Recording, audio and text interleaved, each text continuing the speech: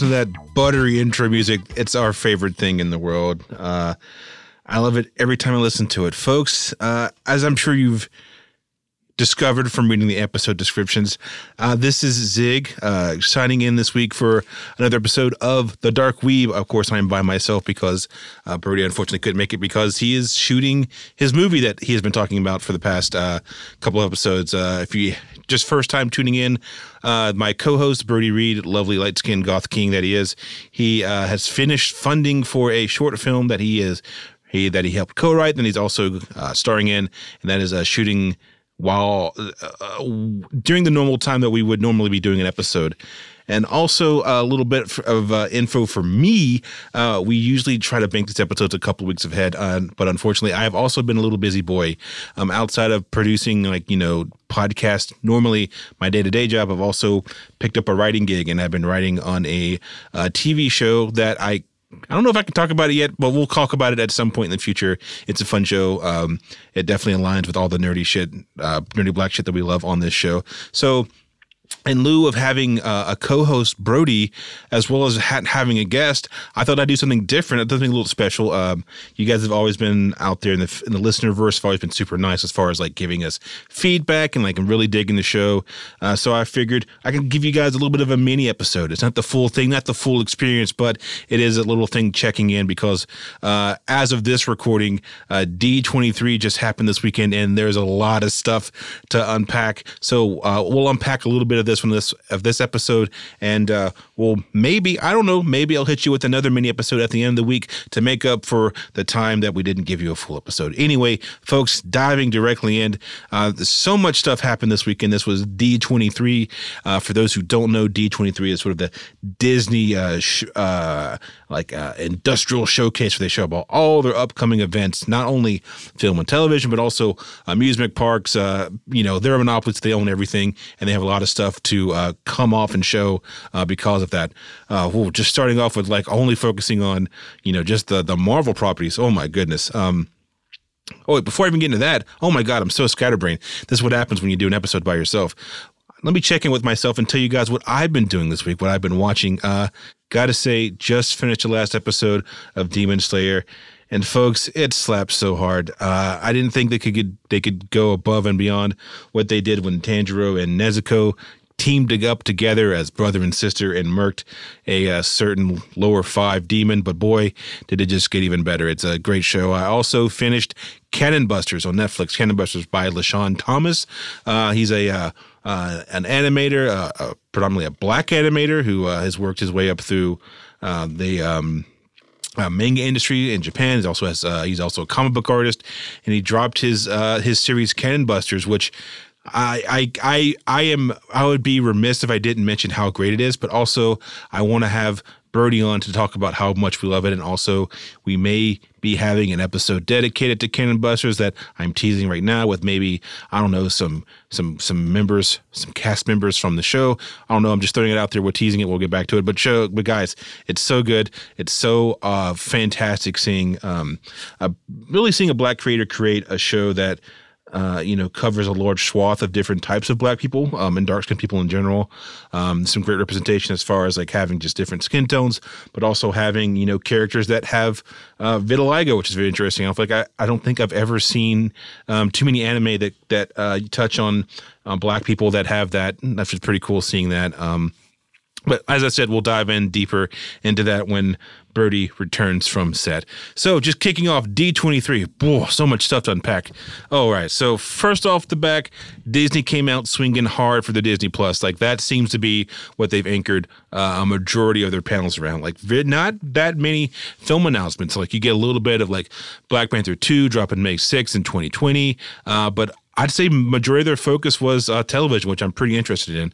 Also, for those out there who don't know, Disney Plus will be their streaming platform, sort of competitor, as I should say, to Hulu, Netflix, Amazon Prime, Crunchyroll, all those types of platforms.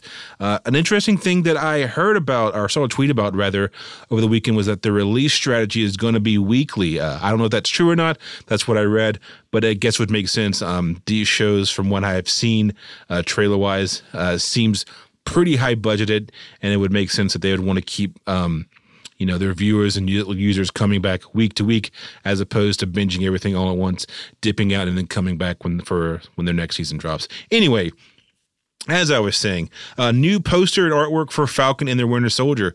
We see our boy, the Falcon got a new setup. We see our boy Winter Soldier has a new setup.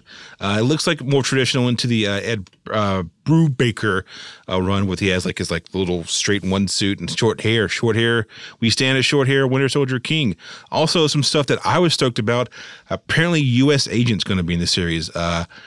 I don't know. I don't know how many people are stoked about that, but I definitely have memories of playing Marvel vs. Capcom back on the Dreamcast and being super stoked when I would see U.S. Agent. He was like the cool looking version of what I thought at the time of Captain America, with his black, red, and white setup and his cool shield. And he was like the badass Captain America who didn't take no gruff. Of course, this was 20 years ago, so now of course we have a greedy Captain America. But I stand a U.S. Agent King. You are seen, King, and we stand you. And we have a new poster for Black Widow, which is a movie that has been in the making. It should have come out years ago, but it's finally dropping out. We have some cool things hopping off in that. We finally get to see the Red Guardian with his big bushy glory and all his big bushy glory. Also, one of my personal favorite characters, Taskmaster, apparently is going to be the main antagonist. We get to see what their take, the Marvel Universe's take on his costuming is. And I got to say, it works. It's very wild to be in a space and a time where we're getting villains like the Taskmaster and we're getting Red Guardian, U.S. Agent are going to be people that are going to be popping up in main superhero movies, truly hitting the C and D list, not in a bad way, but I think they're pretty deep grabs, content wise, and character wise for Marvel to be basing properties around. So it's really cool seeing that. I am very curious to see how Taskmaster's powers are shown in the film. For those who don't know, he has I believe they call it photographic reflexes or something like that. Basically, if he sees a move, he can copy it. And that was my impression of Taskmaster from Marvel vs. Capcom 3. Not very good, but if he sees a move, he can copy it. So he can shoot and aim like Hawkeye, and he has the ability to throw and shield and fight like Captain Marvel or Captain America rather. And I'm assuming he can also copy the moves and fight in the style of our own Natasha Romanoff, Black Widow. So very, very excited to see the trailer when it drops, and also see the film. I'm so stoked that Taskmaster is going to be brought to film, and I'm also very curious to see what their version of the Red Guardian is like, what his power set will be, and also how David Harbinger brings that character to life. A big bearded, thick Russian accented king. We see you, King. We stand you.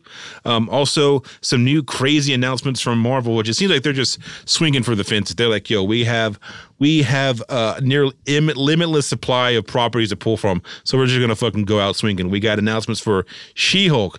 We got announcements for Miss Marvel, and we also have announcements for Moon Knight. I never in a thousand years would have pegged Moon Knight getting his own series. So this is a character that I've never read any of his individual comics. I've only seen him when he appeared in other ones, but I'm very curious to see what their take on Moon Knight will be, who, from what my understanding is, and what I've gleaned from reading from him in books, is that he's sort of like Marvel's answer to Batman, only he's gritty. So he's somehow grittier, where I believe he has multiple personalities. I think that was the setup for his character. I think that he was blessed by some Egyptian god, right? If I'm right or wrong, I don't know. For listeners that are more familiar with that character, please reach out and hit us up at DarkWeedPod at Twitter, or at DarkWeedPod on Instagram, or at DarkWeedPod@gmail.com, and let me know, because I honestly don't know that much about him outside of what I've read in a couple of comics. But She-Hulk, I wonder what they're going to do with that. She's also another character who I didn't read much of her individual runs, but I was a big fan of her in crossover events and seeing her appear in other stories. Also, from what I remember, I feel like maybe towards I feel like she also had that sort of approach to breaking the fourth wall like Deadpool, which I think was pretty fun. And I'm very curious to see if they bring that to the television series, I don't know. I'm very excited for this run. It feels like they're definitely going to be Marvel is definitely going to be entering the televisual space pretty hard now, and it's also exciting to see how all these things cross over with their film universes, since they're all establishing that they're going to be taking place in the same universe. So will we get to see Moon Knight in court with Kamala defending Kamala Miss Marvel defending as his witness, and She-Hulk luring up? Who knows? Maybe we'll see. They also unveiled the Eternals costumes. This is, as I've said in past episodes, I'm not super familiar with the Eternals. Like, I read, I'm not sure who did the run, but they did a run in the early aughts that I read maybe a week or so ago, which it was, coming in not knowing much about the characters. I'm sure I could have gleaned a lot more from it, but it was a fun run. It was interesting seeing these characters with this power set. They seem, very, very strong, and they have unique abilities. Like you have, the Speedster. You have like their sort of. I call it the Flyboy. It's like the Superman pastiche. I'm very curious to see like how these characters interact with one another. I'm also curious to see how like they're worked into the frame of like Marvel's history, cinematic wise. Like, have they always been there? It's one of those things where, like the comic book series, where everyone was sort of in this like sort of state of like they had their memories erased and they're just rediscovering themselves. I don't know. I'm very curious to see. But costumes look fire. I was just noticing that. I was just wondering how difficult it is to get in all this wardrobe. Like, they're all so seamless, and that seems to be one of the defining traits of the Marvel costuming: seamless entry into those costumes. We also had the announcement of Kit Harington, a.k.a. Jon Snow, as another deep pull from the Marvel Universe as the Black Knight. This, again, another character that I'm sure he's had a solo series, but for those who maybe don't know, and this is just me trying to refresh my memory of the Black Knight, because I have literally not read a comic with him in maybe a decade. I want to say he was in maybe like a World War Hulk crossover. Maybe, I don't know. But for those who don't know, he's a excellent swordsman, and I feel like he had like a special like motorcycle, maybe, or maybe he had like a flying a flying horse. I don't remember exactly. It's been so long. Also, I think he may have been in Marvel Zombies. But yeah, so he has like a special sword, I think, that like he like basically cut through anything, and I think he's probably an excellent hand-to-hand combat dude. That seems to be, from what I remember. And also, he may or may not have a rad motorcycle or flying horse. I don't know. I guess I'll find out when I have to do more research about him. Also, this is moving out of the Star Wars. Sorry, this is moving out of the Marvel universe into the Star Wars universe. We had the first trailer for The Mandalorian, which I have to say, for this is the first live action television series that Star Wars has done. I gotta say, cinematography wise, like, it holds up. It seems to be a lot of anamorphic lensing. The sets have a nice balance between, we can't have a million characters on screen because we don't have the budget, but also not everything is just empty. It's not just two guys sitting talking back and forth. Also, for whatever reason, they managed to get Werner Herzog, who says, "Put down your blasters," which again, if you would have told me 10 years ago that we would have Werner Herzog talking to a Mandalorian and telling them to put down their blasters, I would have called you crazy. I'm very excited to see this. It seems like, from what I remember, from what I've been reading about the talent pool attached to Mandalorian, there's going to be some really talented directors that I'm a personal fan of. I think Taika Waititi is going to be directing a couple episodes, or maybe just one episode. I don't know. I'm not sure. Pedro Pascal also plays the Mandalorian, so that's dope. It's nice seeing some people of color in what has traditionally been, I think, all could agree, a pretty white galactic space as far as having leads. Like, you had Obi-Wan, you have Lando Calrissian, but like with the last couple of releases, like Rogue One, we finally had some Latinx representation and some Asian representation. So it's nice seeing that tradition sort of carried over into the televisual space. So I'm very excited for that, and I can't wait for Mandalorian to drop. I don't usually stand large corporations, but you know what? I think I'm going to be there November 12th, Disney Plus when it drops. I'm going to hop on there. Also, other big news as we sort of transition out of from news about the House of Mouse. Spidey-Man is out of the Marvel Universe, it seems like. For those who, I'm sure anyone who listens to this podcast has been, I'm sure, in these streets, on the tweets, and the Instagrams, reading all that info. But it seems like as of this recording that Spider-Man is officially out. I believe Tom Holland, the titular Spider-Man, made a statement saying, and I'm paraphrasing that, it'll be different, but he's enjoyed experiences and he's excited to make new and different things with the Sony versions of Spider-Man. So I'm I'm interested in seeing how Sony's now demarried or divorced from the Marvel Universe, how they're going to sort of lampshade all the, where's Mr. Stark at? He's gone. Or like, we can't call the Avengers. Remember the time I met the Hulk? Nope, that's gone. I'm also interested to see how Marvel approaches it. I mean, they obviously have, a larger well to pull from when it comes to characters to replace him. And also, I think that creatively, obviously it can go without saying that I think creatively Marvel has sort of, perfected their formula. Like, they know what works. They have a really good creative team, when it comes to figuring out how these heroes work, how they interact with one another, and, how to tell an expansive storyline that spreads out like a comic book across several different franchises and platforms and works them all together, and also show these characters in a way that feels like a comic book but also feels like a movie. Anyway, there's tons of people have said this and made this observation. I'm not breaking any new ground for that, but as I said, a lot of stuff happened this weekend. We got to get this content out, baby.